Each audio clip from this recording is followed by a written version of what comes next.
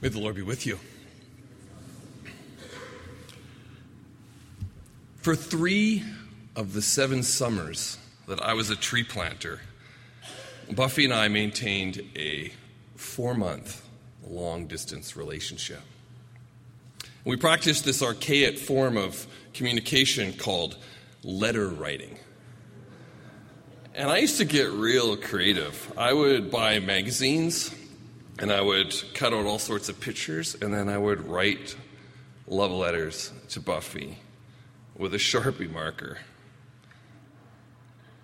Years later, when we were cleaning out Buffy's parents' house, they were moving, we found a whole big box of those letters. And I was naturally horrified. I was utterly mortified. And I said, Buffy, please destroy those letters because, well, obviously I didn't want anyone to see them. They were really, really personal letters, and I couldn't stand the thought of some casual, somebody who just wandered in and a mere passerby may be happening upon that box and reading such cherished correspondence. And she did throw them out. But she says she regretted the decision almost immediately.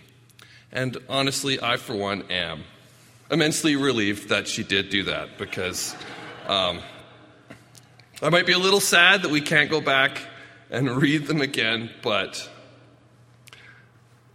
she did manage to find one of those letters. And she's hidden it away somewhere. I guess she's still scared I'm going to throw it out. I wouldn't do that. But that's been a keepsake in her little box of keepsakes for 26 years now.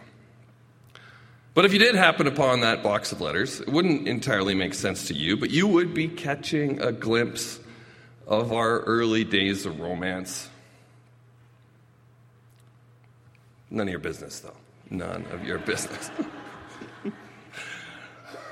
Our Bible's full of all sorts of letters, and I guess that was the media of the day, so that's what we got. But why do we have so many letters, and why do we have to hear another summer sermon from the youth guy from another one of Paul's letters? Didn't we just finish a series on Galatians? And how are we supposed to make sense of these letters anyways? They were penned by and to long dead people who lived in places that maybe don't even exist anymore. And if you spend enough time in these writings, and since we're not really the original audience, we're literally reading someone else's mail. We don't really know the full context all the time. We don't know the people. These epistles, these letters were even written over the course of years. And sometimes it's hard to follow the progression of thought of the writers. How does this work even as scripture if there was a progression of thought? It's not easy, and there are some real interpretive challenges reading these texts. They can be difficult. They can be confusing. They can be frustrating even. Sometimes these letters end way too quickly, and they don't say nearly enough about the stuff we really want to hear about.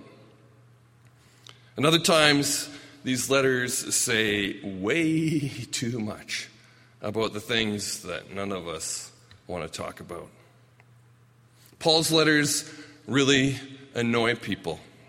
Or maybe this is your experience. Some of us find it really hard to make peace with the Apostle Paul, especially when he says things that are strange or difficult or contradictory even.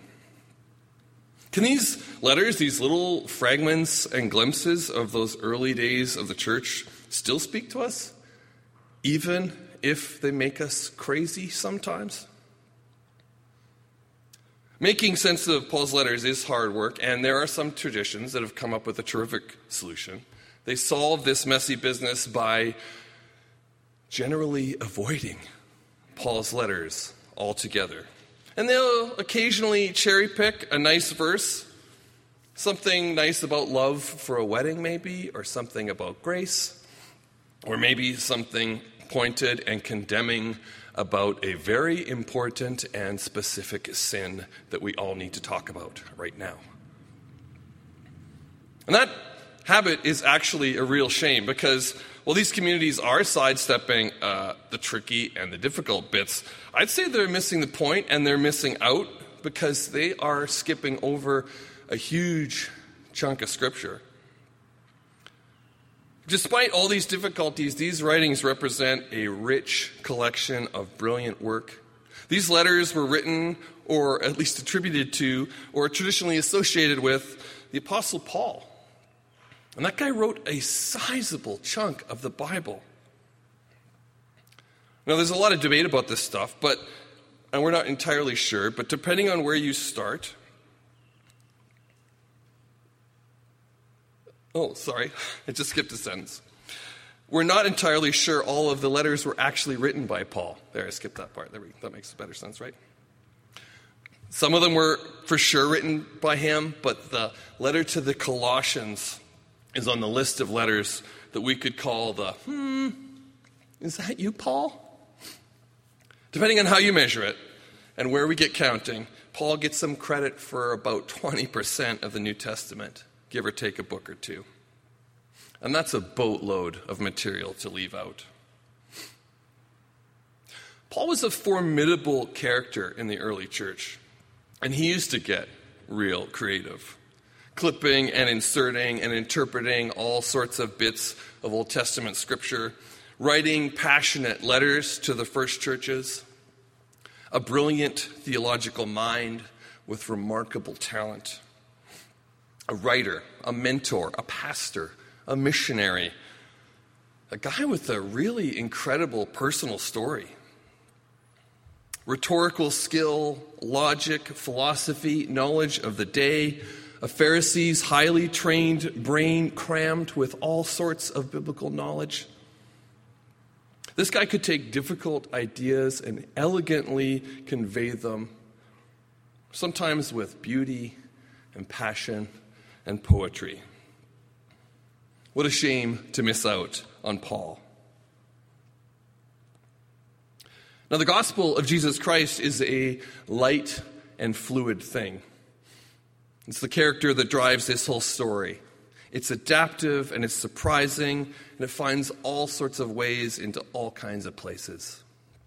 The gospel slips past barriers of language and class and race and culture.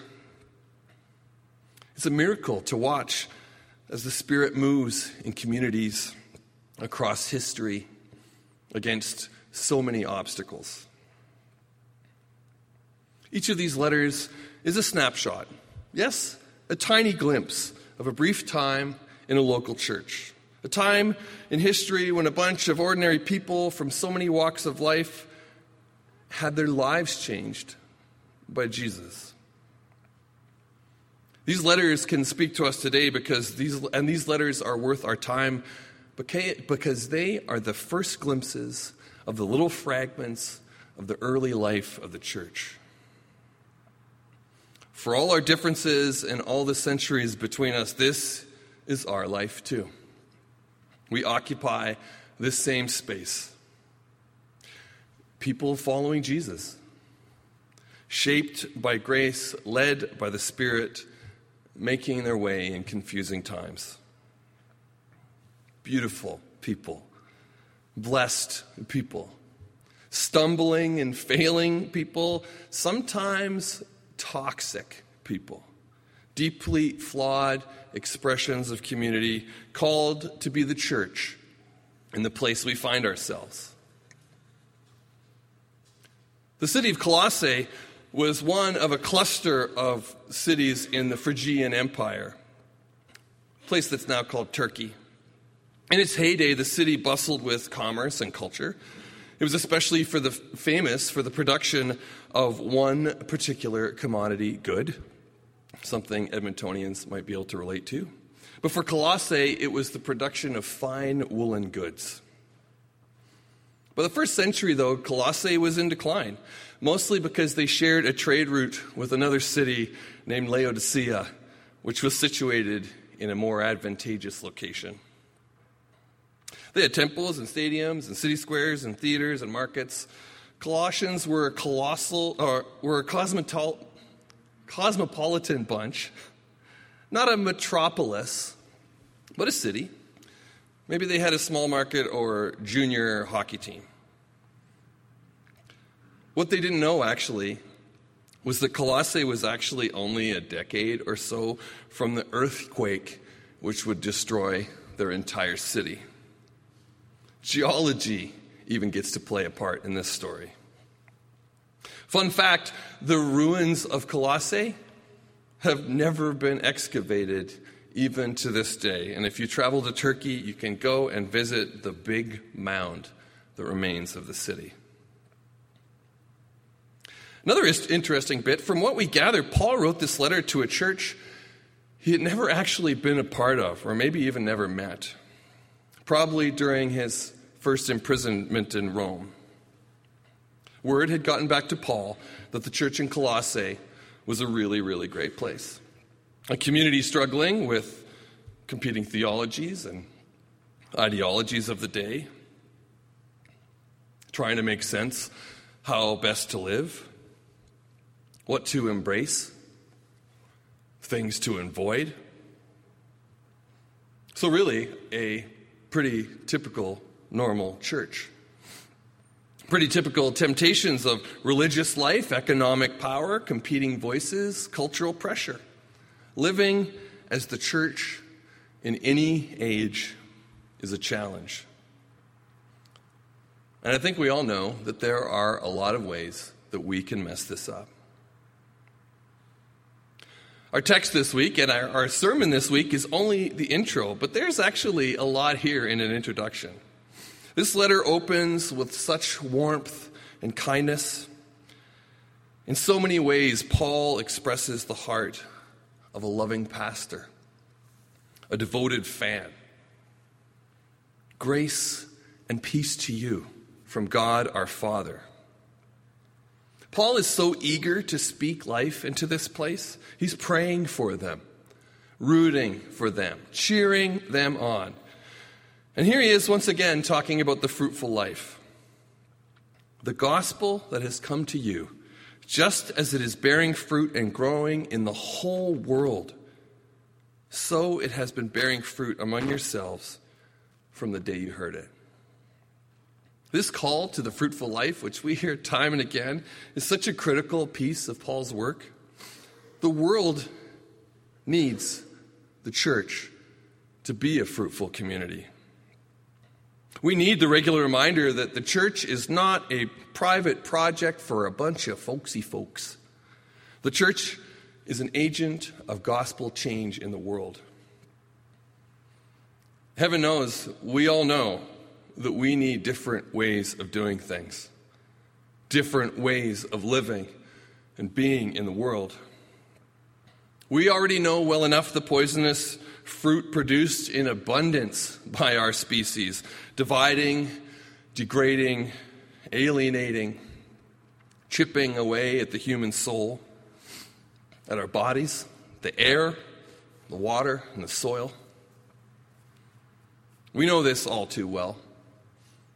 The harms caused by the systems we inhabit. We are neck deep in them. The church is called to the fruitful life because we need ways of living that are free and alive, that aren't toxic and selfish, ways of living that don't hurt and destroy other people or the planet. And this is important because Paul isn't just talking about saving sinners and getting people into heaven. This is a matter of the redemption of the human soul in our world right now. The Spirit alive in a new people, living a new creation. This is the call to the fruitful life. In the next 4 weeks, Ryan and Kathy and Sue and I will continue working through parts of this letter. And can I give you a little bit of summer homework? A few spiritual practices to add to your day, maybe? I'd suggest that maybe you read this letter to the church in Colossae.